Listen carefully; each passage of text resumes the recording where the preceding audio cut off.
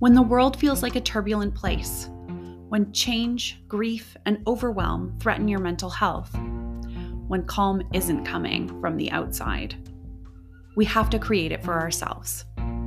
I'm Dr. Katie, a naturopathic doctor committed to helping you manage your fears and anxieties, calm your nervous system, and care for your brain, all the while caring for your spirit. And this is The Tranquil Mind.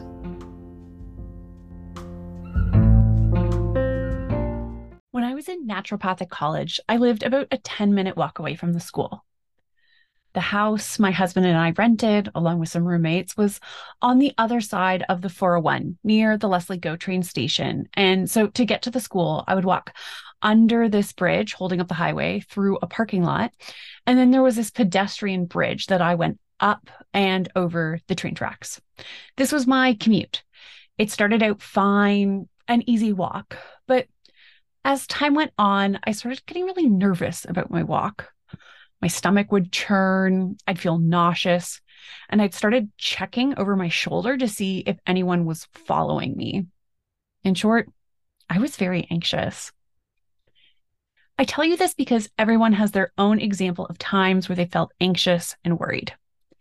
Anxiety is a universal human emotion. Everyone feels anxious sometimes, but most people I meet aren't sure at what point that occasional bit of anxiety becomes an anxiety disorder. So that's what we're going to talk about today. When is it just anxiety? And how can you know if you need help for an anxiety disorder? The first thing that's characteristic of an anxiety disorder, and in this case, I'm going to talk about generalized anxiety disorders, is that you experience persistent worrying that's difficult to stop. When I'm working with patients one-on-one, I often talk about this as like a stickiness. So in normal experiences of anxiety, the worried feelings are directed towards an event. So you're giving a presentation at work about something that's really important to you and you want it to go well, or your boss has scheduled an unexpected performance review meeting. You might feel worried about it. To give an example from this morning, I was trying to cross the street and I felt a horn honk. I heard a horn honk. And I took a step back from the curb and I was surprised. And there was a car trying to turn left. And actually, in this case, both of us had a little bit of anxiety. Me, I was a little anxious about being hit by a car, and the driver had accidentally hit their car horn. And I think they're having a little social anxiety about honking their horn accidentally at a pedestrian. And so in healthy experiences of anxiety, it's not that we expect someone to not think, oh no, I hope this goes well, or oh no, there's a car coming. This is a normal experience of anxiety. What we look about in terms of, is this an anxiety disorder, is what happens to our thoughts afterwards. Is that the end? I'm just worried about this meeting. I hope it goes well. And then we're not worried anymore once the meeting is over. Or we're able to tell ourselves, I'm prepared, I'll do my best. Or we're able to cross the street after a car accidentally honked at us, and we're able to cross the rest of our streets fine. We're not worried that anything is happening to us. If that's the case, then this isn't an anxiety disorder. But if the feeling is sticky, we start looking at it a different way.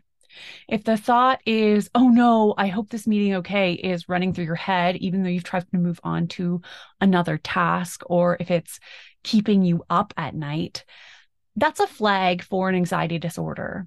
If you start noticing more effects in your body, maybe you start feeling jittery. Maybe you notice your breathing change, feeling your heart in your chest. Maybe you have to run to the bathroom. That might be a sign of an anxiety disorder. And again, if these mental and physical symptoms prevail even outside of the event, the meeting is over, it went fine, but you don't have any relief, you're still feeling worried or anxious, that can be a sign that you have an anxiety disorder. Again, if for the rest of my walk, I'm anxious, every time I try and cross the street, I'm worried that someone's going to honk their horn at me or there might be an unexpected car, that can be a sign of an anxiety disorder. Anxiety is not out to get you. It's actually a really helpful response in the body meant to keep you safe.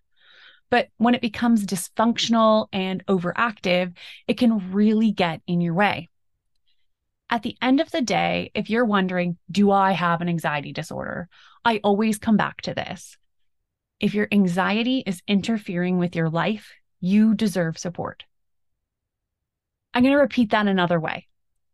If you have symptoms of anxiety and you are experiencing anxiety in any way that is disruptive to how you are able to live your life and get through your days, that is worthy of support. You are worthy of support. When I was 22 years old, walking back and forth from the naturopathic college, those thoughts that I was not safe walking to school were both not true. Reality, I was safe. And they were also not something I was able to move on from. I was stuck in those thought patterns. That anxiety was sticky. Now, at the time, I did not know that that wasn't normal or that that was something that I could ask for help with. It wasn't until when I was seeing a naturopathic intern at the college for some digestive concerns that I got help in understanding that this level of worry and anxiety was, in fact, not normal. But I'll share a little bit more about my journey next time. For today, I want to emphasize that the worry and anxiety are normal parts of human experience, but that they aren't meant to make you feel like you can't move through them. And they shouldn't stop you from living fully into your life and from listening to what you're feeling. Okay, we're going to do that again. For today, I want to emphasize that worry and anxiety are normal parts of a human experience, but they aren't meant to be so big that you feel like you can't move through them, and they shouldn't stop you from living fully into your life. So if you're listening to this and you're feeling like, wait, I think I do need some support with my anxiety, now is the time to do something. Reach out to a therapist, connect to your family doctor, find a Tranquil Minds naturopathic doctor, and hit subscribe on the Tranquil Mind. Let's create calm.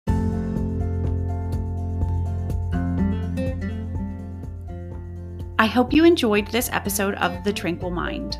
If you loved it, leaving a review and sharing the episode with a friend helps us grow the Tranquil Minds community. Remember that the information in this episode is not professional medical advice, and it's not a substitute for medical advice. If you have concerns or questions about your health, please speak with a member of your health team.